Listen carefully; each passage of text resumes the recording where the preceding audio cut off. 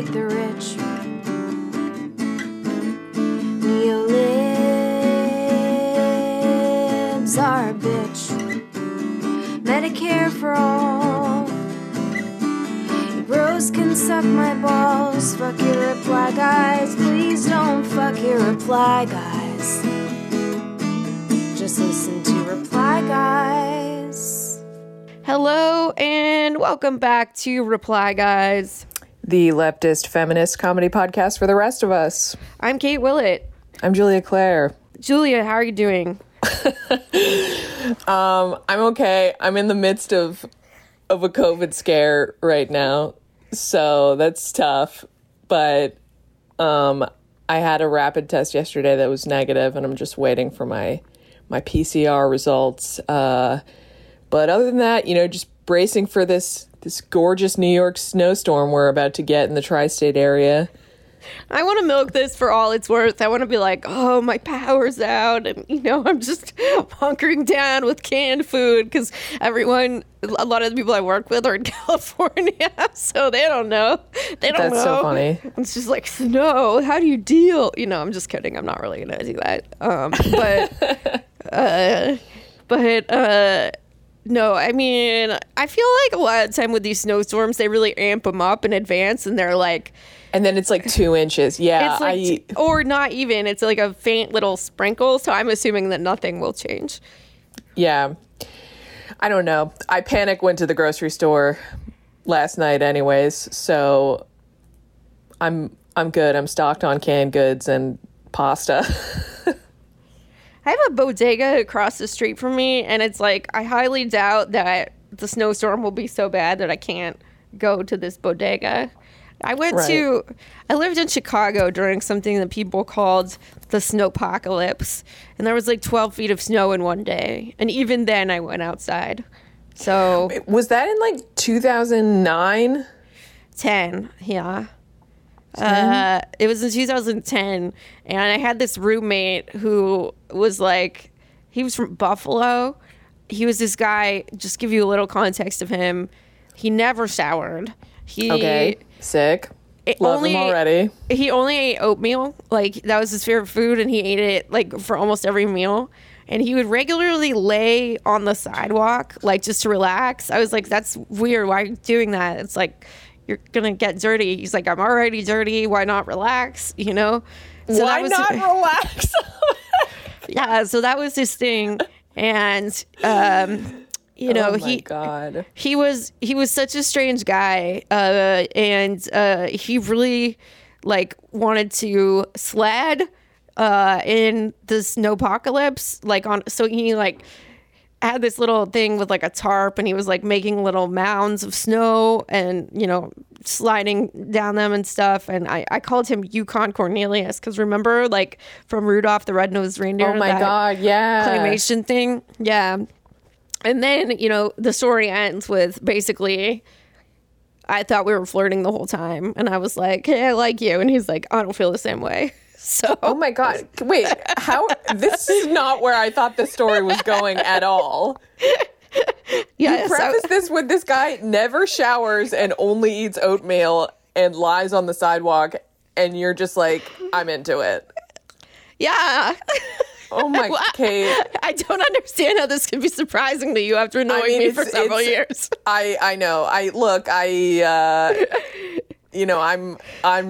wrong for having been taken on a ride with that story, but I still, oh my God, Kate, that's so funny.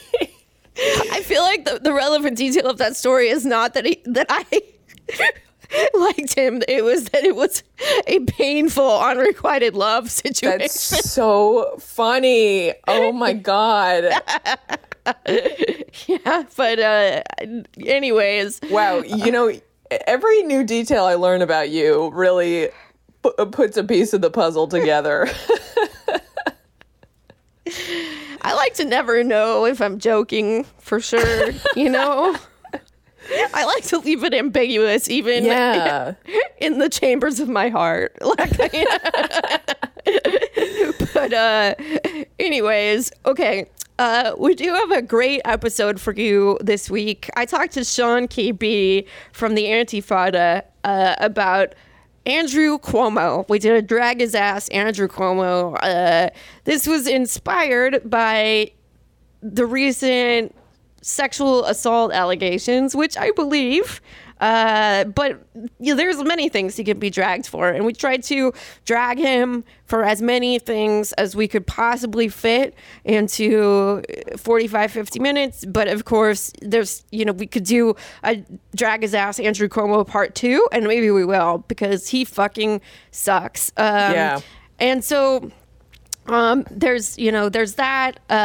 Listen to that. At the end of the episode, we talk about communism and time abolition. If you're wondering what time abolition is, stay all the way to the end, because Sean is really passionate about this, and we had a fun conversation about that. Next week, we're going to do a listener Q&A. Julia, you want to tell our listeners about that? Would love to. So, yeah, we've been doing this show for a while now. We've garnered a very special relationship with our listeners, and we just want to hear from you. I tweeted about it, and I sent a message out to our patrons asking for questions. I've already gotten a few, so that's great. But if there are any burning questions that you want to ask Kate or me, either DM us on Twitter, or I think both of us have our emails linked in our Twitter accounts. I'm not sure. I do. But you can DM. Yeah. And we can keep it anonymous if you want. Just let us know. But we'd love to hear from you, and we'd love to answer your questions. It doesn't have to be about politics or anything, or organizing or anything like that. You can just ask us whatever the fuck you want. You can ask us, you can say, hey, Kate, I am attracted to a man that eats only oatmeal and lays in the sidewalk. How can I get his attention? And what I would say to that question is, I don't know, man. I'm as stumped as you. Oh my God, Kate, I'm still like haunted by that story that happened 5 seconds ago. I'm happy that you've come a long way. I guess. If you're gonna like the oatmeal guy, you should like the oatmeal guy who likes you. I think it's the real have moral some of the story. self-respect and like the oatmeal guy who doesn't shower who likes you. Yeah.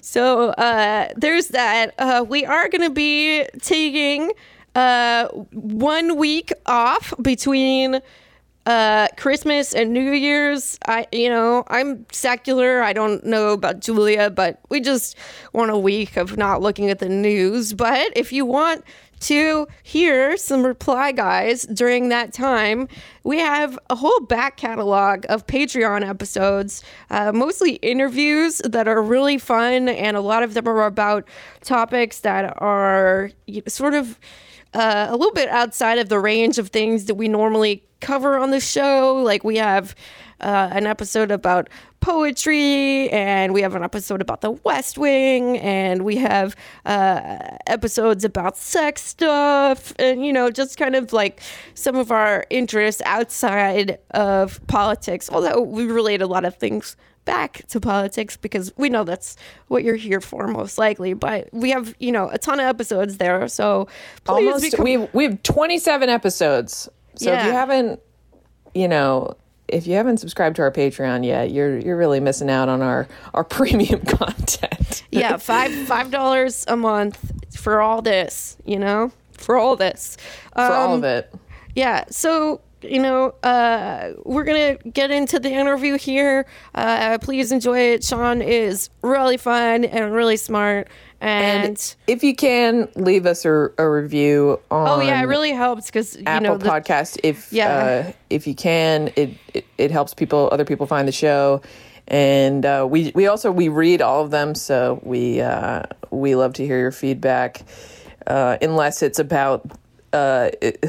the 3 guys who keep reviewing us that we have vocal fry.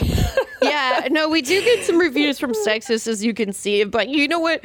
More than that, sometimes I walk down the street and I feel sad because I'm thinking to myself, you know, this podcast is never going to become popular because Julie and I are not doing enough sexism. Do we need to add more sexism to the show in order to increase our listener base?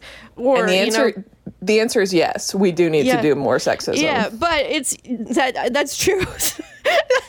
It's highly likely that the show has reached, the ceiling of how far we can go without doing more sexism. But at the same time, really warms our heart to know that there are listeners who are picking up what we're putting down. Yeah, I'm sorry, I we said love it like that. Yeah, it feels good. But anyways, we will see you this weekend on Patreon, and we will see you next week with listener Q&A. Thank you so much. Just listen to Reply Guys. Hello and welcome back to Reply Guys. I am so excited this week. We are going to do another Drag His Ass episode for really the man of 2020. You saw him on TV a lot. Some people developed a very sick sexual fascination with him, and that is Andrew Cuomo. And to join me in today's Drag His Ass, I am so excited to be joined by Sean KB from the Antifada podcast. Welcome to the show, Sean. Hey, Kate. Thanks so much for having me. Tell us a little bit about the Antifada. Oh, we have a silly, fun, sometimes smart, we hope, podcast about communist politics, history, culture, and jokes. We try to do jokes sometimes, too. Whether we succeed or not, I don't know. But we have a good time with it. We have a podcast every week, and then we just started up our Twitch channel, so you can find us on that as well. That's awesome. And listeners may remember we also had Jamie on, who is another co-host of the Antifada. And hopefully we'll have Andy on as well. You guys will have to put in a good word for the Reply Guys podcast so we can round out the trio. If you're happy to talk about post-Trotskyism and Possadism and nukes and dolphins, I'm sure that Andy would be happy to come on. I've always really wanted to incorporate more aliens into my my discourse, so I'd be really into that. He's the king of alien discourse, that's for sure. Yeah, but today we're gonna stay on this planet for now, specifically even in this state. And Sean, you're from New York, right?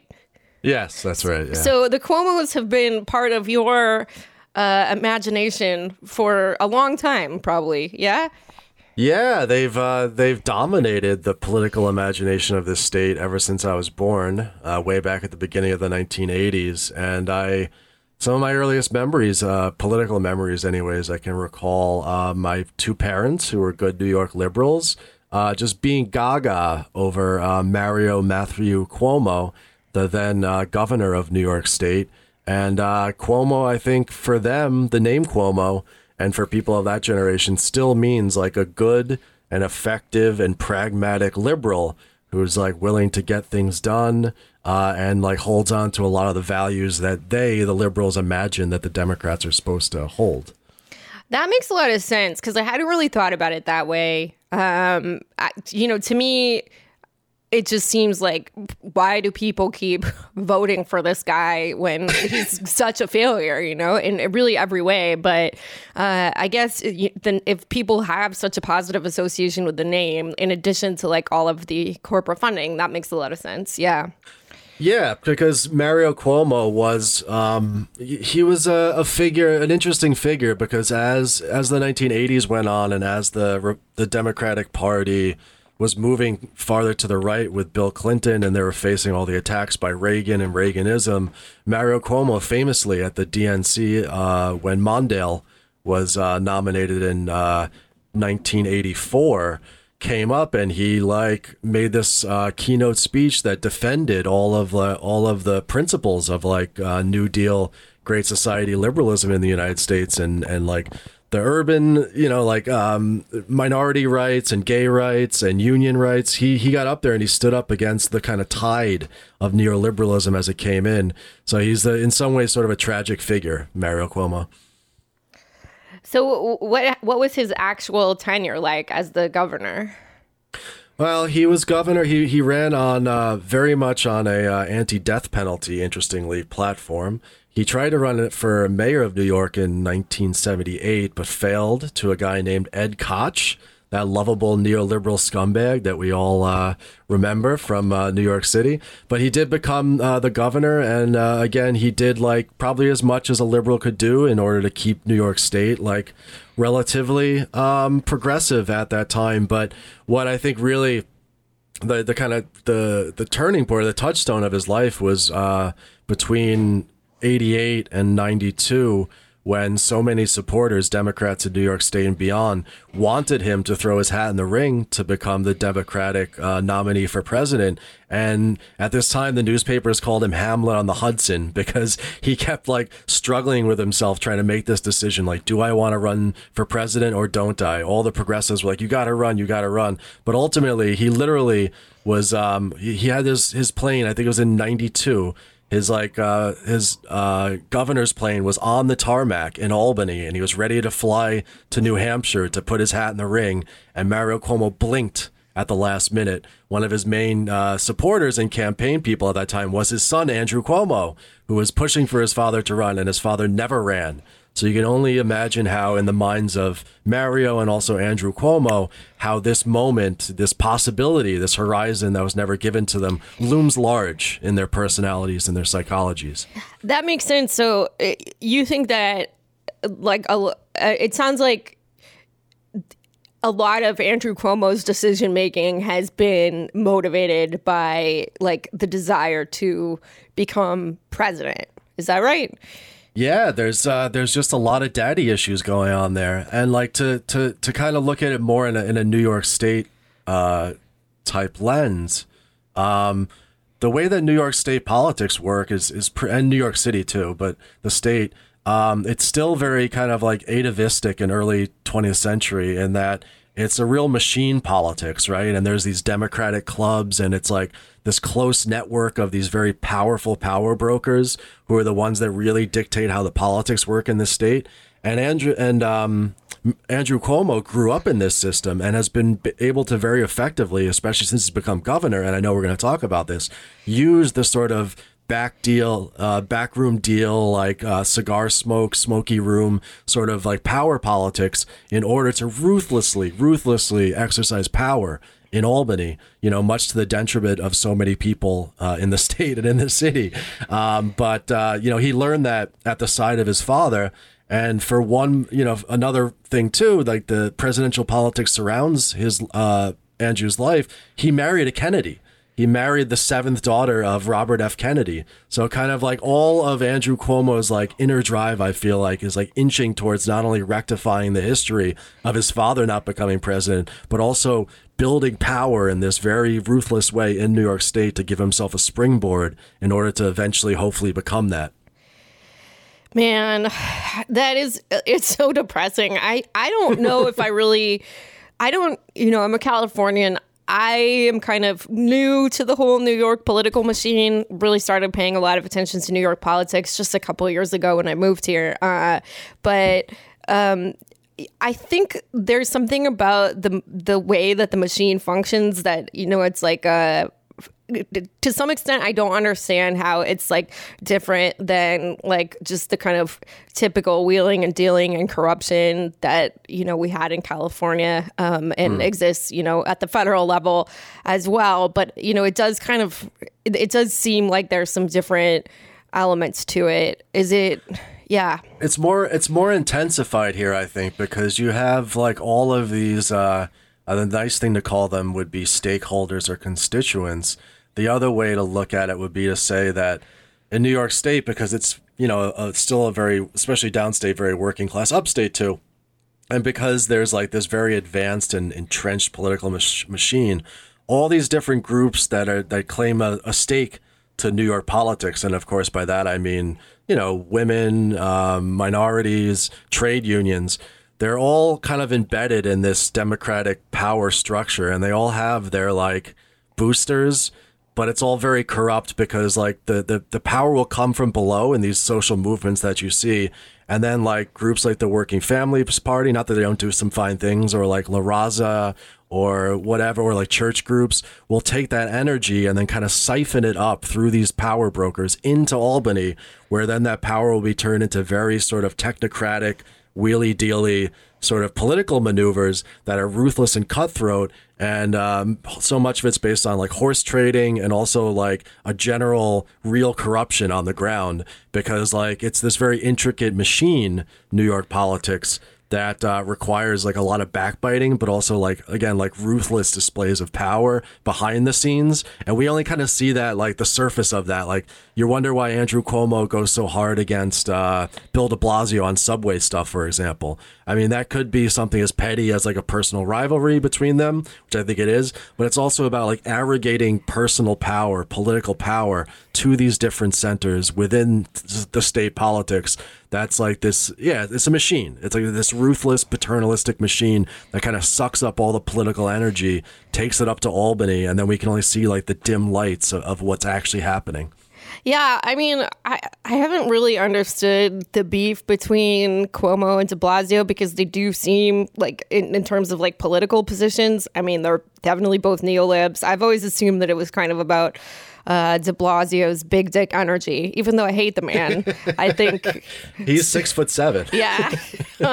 I just always assumed that, you know, that Cuomo was a little bit upset about that. But yeah, that makes a lot of sense. And Cuomo's also like, he talk about arrogation of power. Like he grew up in this system. He knows how to wield power in this system. The shit, yeah, we were talking about before the show about like the Independent Democrats caucus and creating like a fake women's party and all this backbiting. Like that is the pure expression of power politics in New York State, and nobody is better than that at that than Cuomo, you know, and the Cuomos.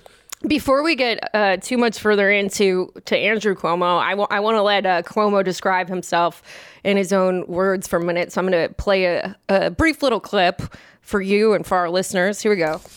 As a New Yorker, I am a Muslim. As a New Yorker, I am Jewish. As a New Yorker, I am black. I am gay. I am disabled. I am a woman seeking to control her health and her choices. Because as a New Yorker, we are one community. I just love that. I love that. As a New Yorker. That's going to be my new Twitter handle, as a New Yorker. As a New Yorker, I am gay. Well, you know, the low-hanging fruit of the funniness on that is definitely, as a New Yorker, I am gay. But what I really think is funny is I am a woman seeking to control her body, because it just... Especially with that Andrew Cuomo voice. I know. Love it. I know that it's about abortion, but it really sounds like it's about incontinence, you know? And it's a little cringe in light of the sexual harassment allegations that have come up this week. Yeah, definitely, which we will get into later. So, okay, just want to go through Cuomo's background a little bit. Obviously, we'll mostly focus on his career in New York, but you know, he's also he was the director of housing and urban development under Bill Clinton. Some people really blame him for having a big role in the subprime mortgage crisis. So what he did there was he pushed Fannie Mae and Freddie Mac, who are the secondary mortgage market banks. So they insured and bought mortgages. They didn't lend directly to consumers. But so he pushed those banks to be willing to buy subprime loans from, consumer-facing banks. And he did it saying that he wanted, more opportunities for working class people and people of color to own homes, but like it's such a neolib solution to be like the only way that that's possible to accomplish is predatory loans. And and also he could have also tackled one of the mortgage industry's most abusive practices, which is something called yield spread premiums. So banks paid lucrative bounties to mortgage brokers who found new clients, and that basically it provided a lot of incentive for mortgage brokers to loan lots of money to anyone and everyone, whether they could pay it back or not, no matter what the interest rate. And, you know, I think that he's able to kind of pass this off as well-intentioned, but it's, you know, in some ways it's pretty easy to see how this was a method of providing political cover to giving a lot of money to banks, basically. Yeah. So that was his career in HUD. He was also the Attorney General of New York. He was a Hillary Clinton surrogate during her primary against Obama. Cuomo said of Obama, you can't shuck and jive at a press conference. Yep. Oh. Yeah. I am a New Yorker. I am black. Yep. So he got some flack for that. And then he became governor, which kind of leads us to most of the things that we were talking about. One of the things that Cuomo is most known for is being heavily involved in setting up the IDC. So, Sean, can you tell us a little bit about the IDC? Sure. Andrew Cuomo, you know, I talked about the influence of like progressive groups on Albany politics, but as we can imagine, the main constituency up in Albany for the governor and for the assembly and for the Senate is, of course, Capitol, mostly big Capitol, but some small Capitol too. So Andrew Cuomo was in danger when he became governor of having a very, very unfortunate thing happen, which is that there would be Democrat control of the assembly, in which case, you know, all of his sort of neoliberal hedging and all of his the shit that you see the Democrats doing right now, where they say, oh, nothing can be done. Like even when Obama was president and had both houses like, oh, we can't pass card check or whatever. Like it's just impossible. He was facing a Democrat controlled legislature, which would have put like his ability to thread the needle between right and left and stay in the vital center on the line, because he talks such a good game about progressivism, but he honestly doesn't want to pass anything that upsets Capitol. He doesn't want to upset doesn't want to do anything that will that will change the balance of power, such as it exists in New York City or in New York State between Labor and Capitol. And he certainly doesn't want to end up in a position where he has to take a stance and actually sign a bill that's so progressive that he wouldn't able to become president one day because he could be lib-baited for it, right? So Cuomo helps to create, behind the scenes, this only came out a few years ago, something called the Independent Democrat Caucus, which was I think it was like 3 or 4 or 5 or 6 members of the legislature who became the swing vote and made it so that Democrats could not pass the legislation that they want. They were like a centrist kind of spoiler sitting right in the center. And as it turns out, Cuomo was using that in order to make excuses for why he couldn't get more of the progressive things that he said he wanted and that progressive activists wanted. He couldn't get them done. Yeah, basically, so New York State is 2/3 Democratic voters, 1/3 Republican voters, and Democrats officially won the state Senate in 2012. Republicans won the majority back in 2014, but then they also Democrats also won the majority in 2016. And basically what the IDC did, it was between 6 and 8 members, and it prevented the Democrats from having control of the state Senate. And these people in the IDC basically struck a deal for committee chair positions and increased power with the Republican Party. And, you know, Cuomo denied that he had anything to do with this, but he definitely did. Politico confirmed this in 2014. They talked to several sources. And also, I think like one of the ways to know that he was for sure involved in this is Cuomo finally, under pressure from the Working Party's family that they were going to endorse Zephyr Teachout in 2014. Was it 2014? I don't know. Maybe it wasn't. It was 2018. In 2018, yeah. No, it might have.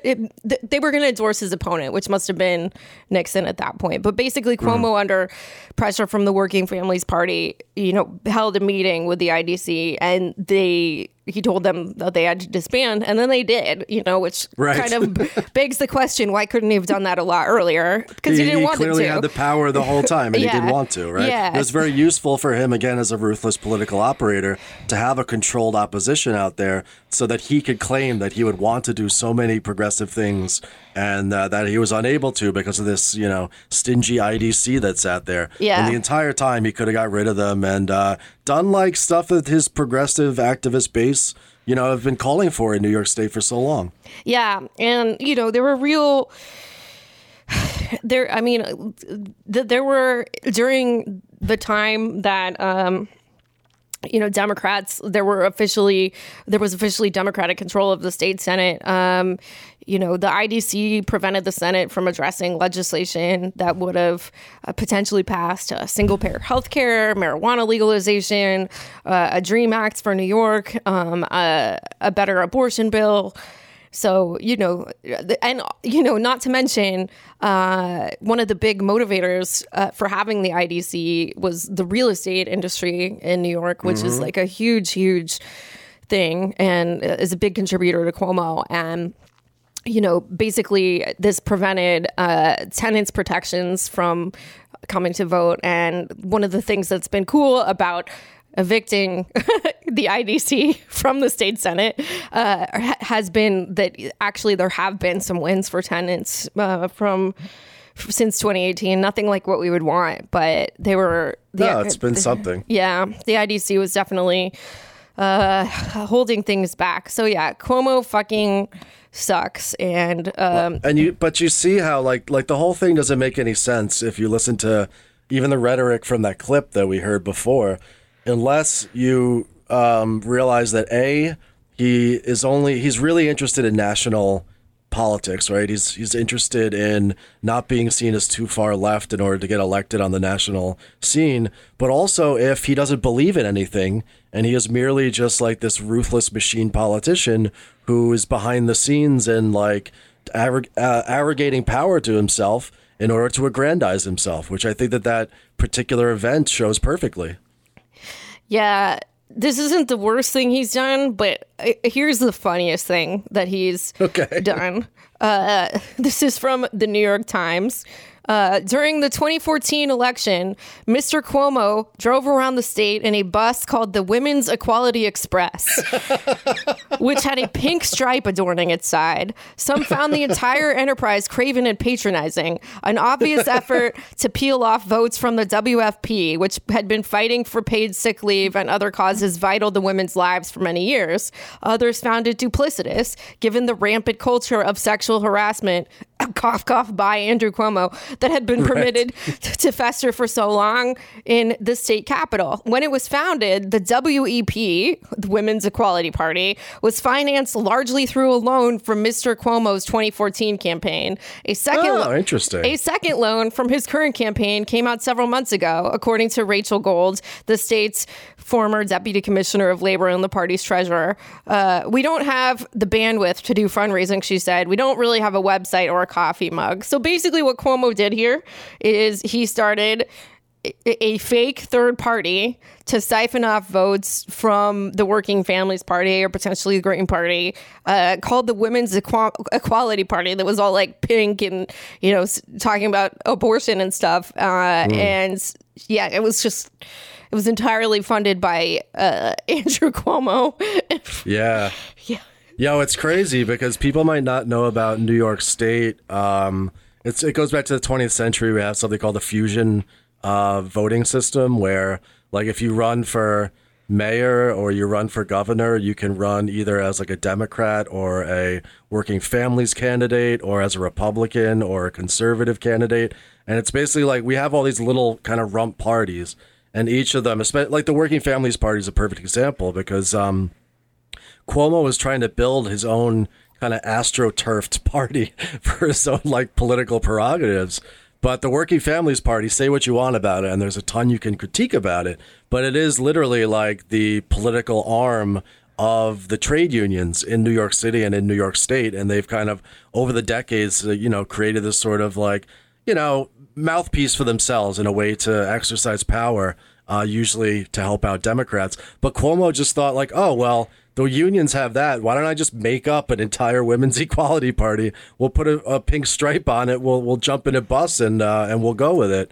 And that's only like the most visibly craven thing I think that we could see. It is pretty funny though. You have to admit. What do girls like? Pink. Yeah. Girls like pink. My daughter loves pink. Yeah. That is Andrew Cuomo feminism. Yeah. Yeah. You know, we got to have equality for the broads. Yeah. The dames are seeking to control their own bodies. So I am a dame. I am a broad. I am a gun mall. I am a floozy. I am a tot. Yeah. I am a hooker. Yeah. We need a soundboard, like an Andrew Cuomo soundboard, to do some E-Bounds World shit. Yeah, just every once in a while, just Andrew Cuomo. I am gay. As a New Yorker, I am gay. I'm surprised he didn't get dragged more for that when it happened. I guess we did a good job, but it's a good thing that Reply Guys is bringing back the dragging of Cuomo. I think it's time to bring that back for 2021. Yeah, I mean, it was, I living in New York for a few years, everyone I know thinks that Cuomo fucking sucks. And, it was wild to me to see people become so into him during the pandemic, March. I mean, we're still in the pandemic, but people were saying that they were Cuomo-sexual because he was Trump was the bad daddy and Cuomo was like the good pandemic daddy. People were calling him pandemic daddy, and that was so disgusting. That's disgusting. I was relieved when everyone moved on to wanting to fuck Steve Kornacki, that MSNBC data guy. Cuomo-sexual might be the most cursed thing of all the cursed things that 2020 gave us. It's so gross. So let's talk for a minute about what Cuomo actually did to respond to the pandemic. So one of the first things he did was use the pandemic as cover to roll back last year's bail reform laws. He had New York State start making its own hand sanitizer. Remember when the hand sanitizer was running low? Well, Andrew Cuomo thought of a solution for that, which is forcing prisoners to make hand sanitizer for $2 an hour. Slave labor, yes. He refused to let elderly and sick inmates out of jails like Rikers, which is notorious for being especially horrible. At the time that the article was published about the hand sanitizer in prison, dozens of people had already had COVID in that prison, but I would imagine it's much more now. And then he's used COVID to push for the austerity politics that he loves so much, has always loved, deep Medicaid cuts in the middle of a pandemic when people need healthcare. I mean, people always need healthcare, but more than ever. He cut the budget for schools. Guess how much he cut the budget for schools by? It's got to be in the billions. I don't know. What is it? Not quite in the billions, but it is $716.9 million. All right. That's a lot. That's a lot of teachers. That's a lot of supplies. Well, luckily, New York got some federal aid as well. Guess how much the federal aid was that New York schools got? 700 and something million. Yeah, exactly. It's the same. Same exact number. So what Cuomo wanted to be able to say is that schools had the same level of funding that they had in the previous year. But pretty smart. I gotta say. So that the federal aid obviously was, supposed to be for, PPE, for materials for online education. There's been schools, particularly in lower income areas of New York State as well as New York City, are really struggling, and you have been promised additional funding for years. And they weren't the budget level before 2020 was not good, but Cuomo basically used this as an excuse to make sure that no kids or teachers get anything more. And he's refused also to raise taxes on the rich. Here's a quote from him. I literally talk to people all day long who are in their Hamptons house, who also live here, or in their Hudson Valley house, or in their Connecticut weekend house. And basically, saying that these billionaires and multimillionaires would not continue to live in New York if there's higher taxes on the wealthy. And it's like, fuck you, Cuomo. Why are you talking to people all day who are staying in the Hamptons? Do your job, man. Yeah. We're smart enough to know that that's his real constituency, right? And if you think about like what happened with the school system since COVID, I think you can start to see. Let's put it this way: if you go back to 2011.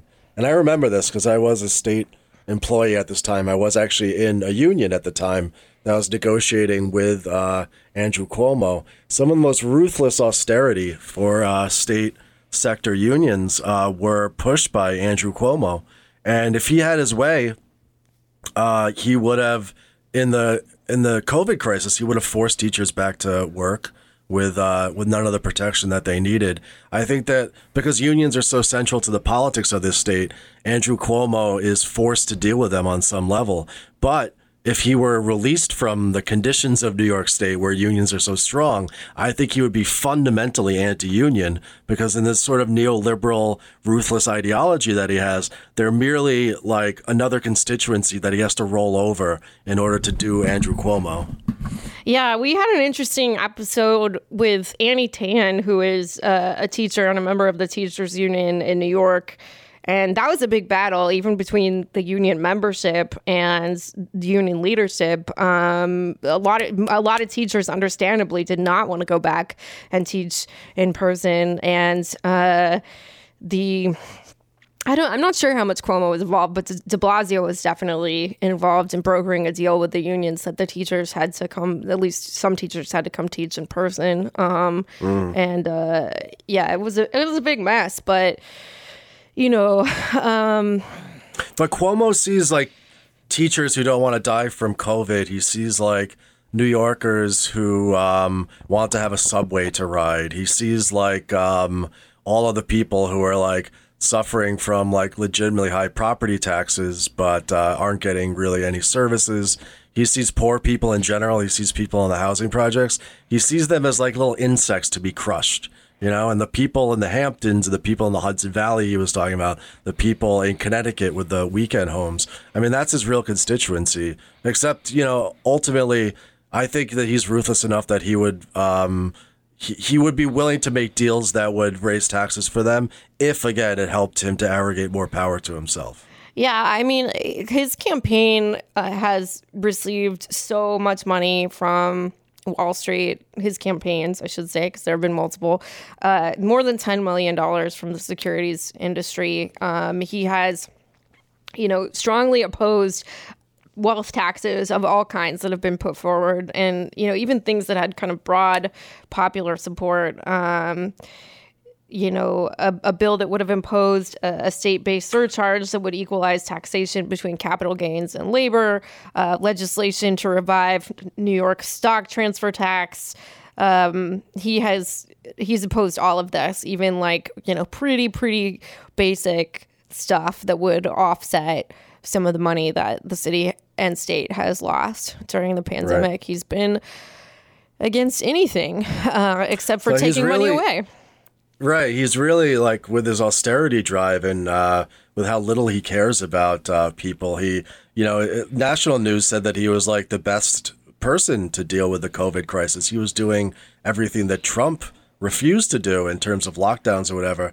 But it's possible that he's maybe one of the worst people because he uses it for this austerity drive that, he can use this sort of disaster capitalist mindset around in order to like undermine any gains that people have made and cut budgets in such a way that don't harm his friends.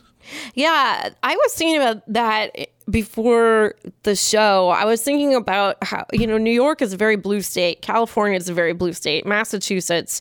And these states have some of the most extreme income inequality in the entire country. And still there's tons of people who don't have health care. The schools are in a really terrible situation, underfunded. And, there's no easier argument to disprove people who are like saying, just vote for Democrats. That's what will fix things. Like, okay, we have Democratic control in all of these states, and it looks pretty similar to Republican states. Neoliberalism is not, it's not as bad as like whatever, kind of Christian fundamentalism with the government that, in some of these like heavily red states. But it's still austerity. It's still people going without their basic needs being met. So it's still completely insufficient in a country where you have 30 million people around Christmas who are facing eviction with no stimulus on the way and no real hope that anybody, local, state, or federal government officials are going to come and help them. And Cuomo is part of that. He might have talked a good game on news when he was on there, like kind of counter programming Trump every night about the importance of the COVID epidemic. But I'm sorry, like believing that COVID is real is like the bare minimum that a politician can do, Absolutely. And to your point, New York has a strong tenants movement, and there have been repeated calls for rent cancellation and eviction protection. And Cuomo has provided some assistance to landlords, but nothing for tenants. There's been no protections for tenants in New York, except for that you wouldn't be. There was a certain amount of like protection that you couldn't be evicted during a specific time frame, but then you'd still have to pay all of your back rent when that time frame was up, which it's like, if you don't have a job, where are you going to come up with 3-4 times your rent? I mean, like when you mentioned real estate, like this is the kind of open secret about New York is the extent to which real estate developers and landlords and big finance really control the state. And if people are interested in hearing more about that, there's a great book, maybe one of my favorite books by a Marxist named Bob Fitch, R.I.P., called The Assassination of New York, which is all about how New York City turned from like a working class industrial town into like a real estate development haven with the help of the city and state government, and how that wasn't necessarily an organic process, about how people like the Cuomos and Ed Koch and Pataki kind of came together in order to make the city this unequal, this flashy but unequal metropolis that it is today. And Cuomo, like, he inherited a lot of that, right? But they're perfectly happy to have this city be one of the most unequal places in the entire country because, again, their friends in the Hamptons or in their weekend, Connecticut homes are perfectly happy with it. What strategies have they used to help the real estate industry? Oh, I mean, every time you hear about a corruption scandal in New York State, it always involves some developer doing like free work on an apartment or a house of like an assembly person or a senator, and Cuomo with the Moreland Committee was almost caught doing corruption. But the demands of real estate are always the first on the mind of a New York politician. That and like subsidies for real estate, and also if you're upstate, subsidies or like demands for new prisons to open up, because that's a big part of the economy up there. Like basically, like the entire boom in New York City has been around maintaining finance as the center of capital accumulation, but also on turning it into the gentrified shopping mall that it is today, certainly Manhattan. And the politicians were lockstep every single step of the way in order to help New York City become this finance, insurance, and real estate driven monstrosity that it is today. And developers have them in their back pockets. It's so infuriating, especially because there have been a couple really good challengers to Cuomo. I'm a big fan of Zephyr Teachout and Cynthia Nixon. I was skeptical at first, but she wanted to do some really good things. And, you know, I think like Cuomo still got like 60% of the vote in each of those primaries. And he's part of the machine and she isn't. Yeah. And then real estate's part of that machine too. That's how all the money gets filtered around, is through the machine. So it's very, very difficult, maybe impossible for somebody at the state level to break through that. You see, like with the recent wins in the city council and in the state assembly, and certainly with AOC in Queens and the Bronx, that like you can break the machine on like this molecular level if you run a decent campaign and you actually like try to pitch something to voters besides like the status quo, you can win. But by the time you get to Albany, that power, there's so much power there that I can't really imagine that you can break through it. Yeah, and, you know, even at the molecular level that it is possible to break through, Cuomo has done all he can to prevent that. I'm thinking most recently of Tiffany Caban's race. Yeah, she was, listeners may remember or have been volunteering, working with Tiffany Caban's campaign. And there were basically, New York had already passed a law that would allow more ballots to be counted, even if they had small mistakes on them. And Cuomo wanted to, and successfully prevented that law from being enacted in time to help Tiffany Caban. Basically, he purposefully delayed it so that her opponent could win.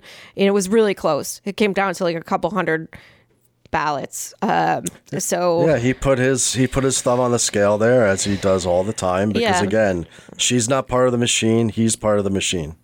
I have to say, so I don't particularly understand too much about the Working Families Party. I voted on the Working Family Party's line because Cuomo seemed to desperately want to kick them off the ballot. And I'm like, okay, well, if he is trying to do this, then, you know, might as well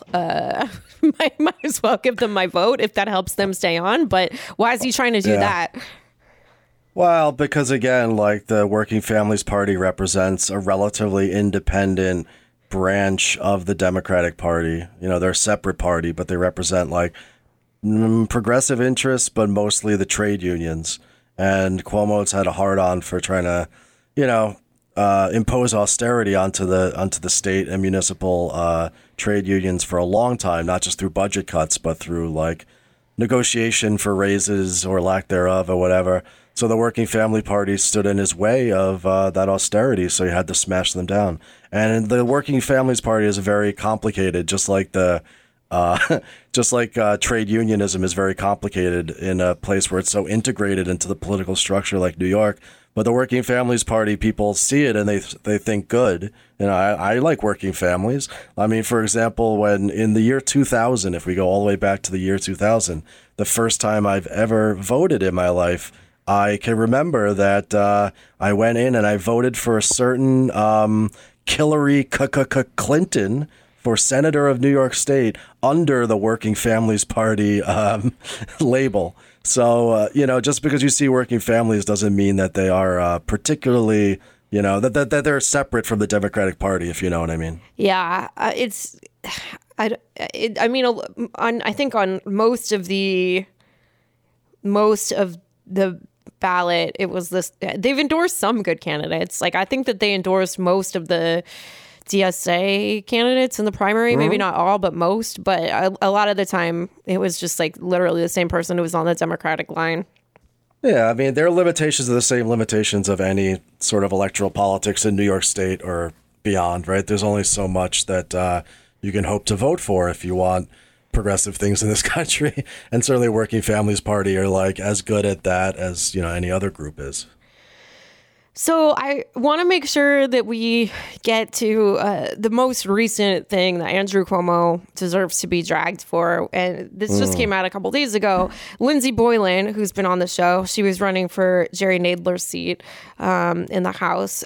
She tweeted that, I'll read her tweet exactly. Yes, at NY, Governor Cuomo sexually harassed me for years. Many saw it and watched. I could never anticipate what to expect. Would I be grilled on my work, which was very good, or harassed about my looks? Or would it be both in the same conversation? This is the way it was for years. Not knowing what to expect. What's the most upsetting part, aside from knowing that no one would do a damn thing even when they saw it? No one. And I know I am not the only woman. I am angry to be put in this situation at all, that because I'm a woman, I can work hard my whole life to better myself and help others, yet still fall victim as countless women over generations have, mostly silently. I hate that some men, like Governor Cuomo, abuse their power. So I definitely believe her. I mean, I think, and apparently he has released private personnel documents from Lindsey Boylan in retaliation. So, you know, he definitely hasn't apologized, owned up to it. Well, if if the Women's Equality Party had won, you know, now let's not go down that route.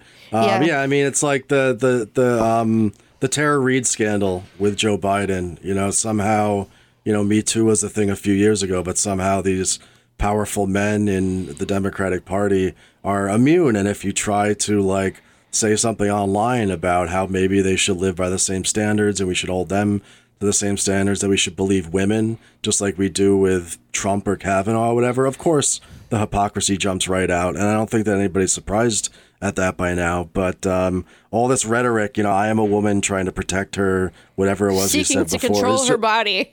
Yes, thank you. All rhetoric, of course. All rhetoric, of course. You can't trust these people. You know, you can trust them about as far as you can throw them.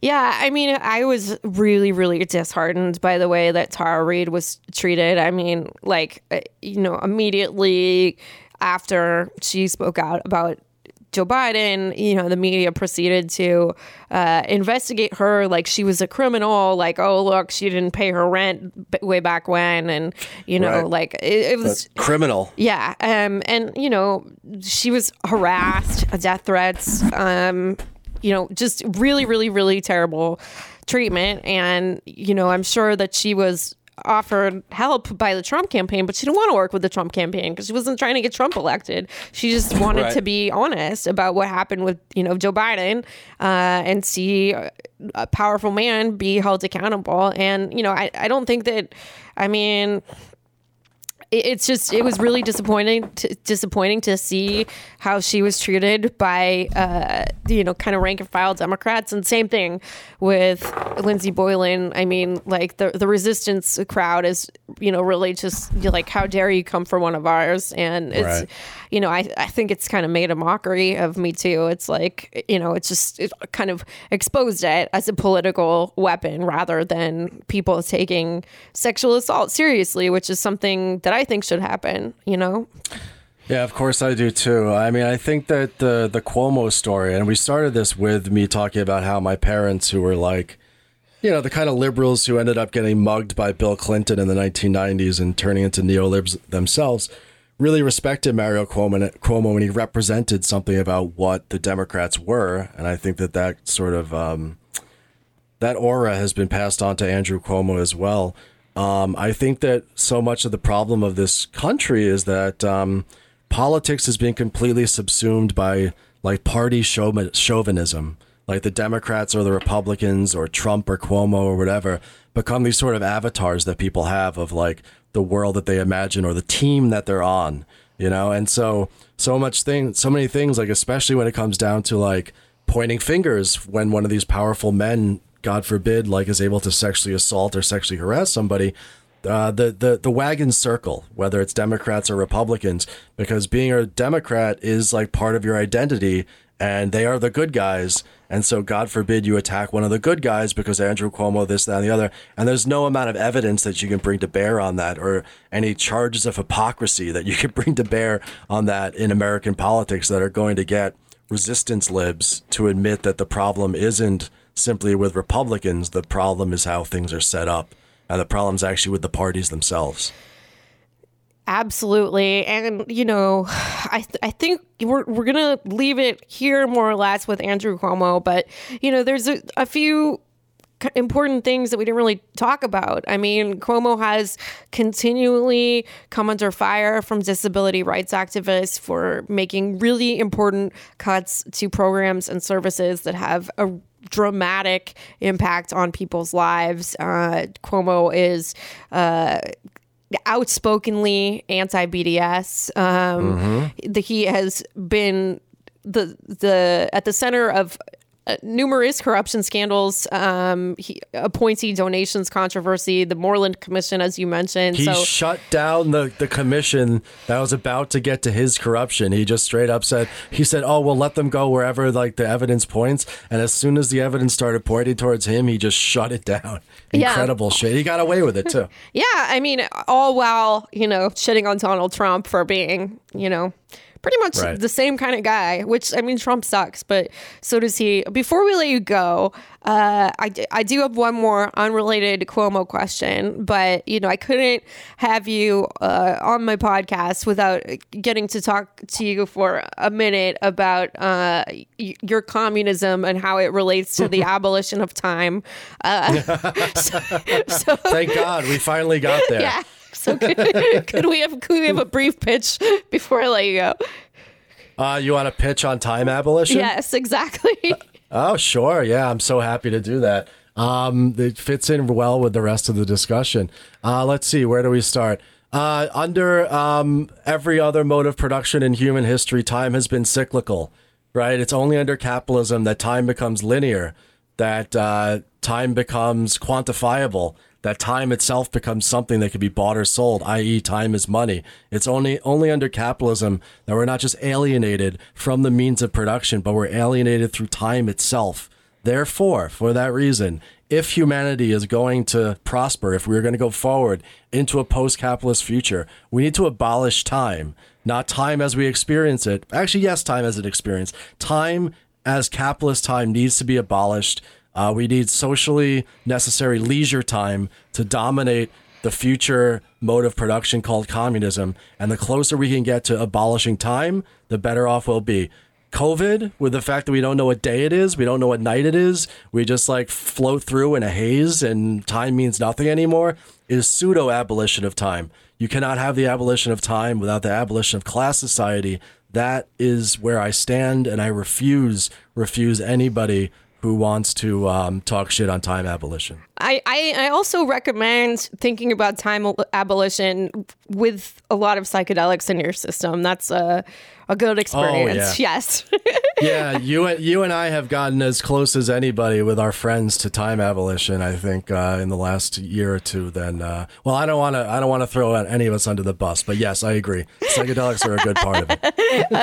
All right, Sean. Well, so where can our listeners find you if they want to learn more about communism, time abolition, history? Yeah, sure. You can go to any of your app providers, your podcast providers rather, and you could type in the Antifada, and the three of us do a whole variety of different kinds of shows. Find the one about time abolition. We had one recently, and I think you might enjoy how wacky and fun the idea is. And then, of course, too, as I said before, you can go to twitch.tv/theantifada, and we're streaming 4 or 5 times a week now. Lastly, you can follow me at @AsAWorker, as_a_worker on twitter.com, where I'm constantly talking shit and calling for the abolition of time. I'm sorry. As a worker makes me laugh so hard. I know, it's so a great joke. Yes. It's so funny. As a worker. As a worker. Yeah. Some people, the people that don't have an advanced sense of irony, think it's serious, and it gets them so mad, which is kind of why I started it to begin with. As a worker. Yeah, I love it. All right, Sean, thank you so much for coming on Reply Guys. Please follow Sean and check out all of his podcasts. Thank you. Thanks, Kate. Great to be with you.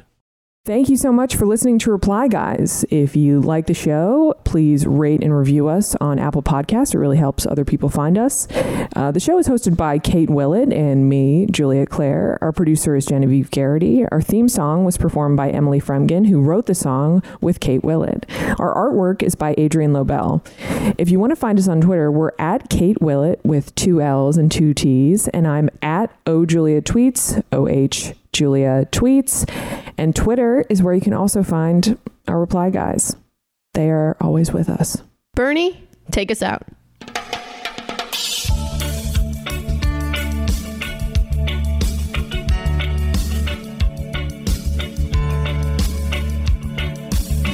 As I went walking that ribbon of highway, I saw above me that endless skyway. I saw below me that golden valley. This land was made for you and me. This land is your land. This land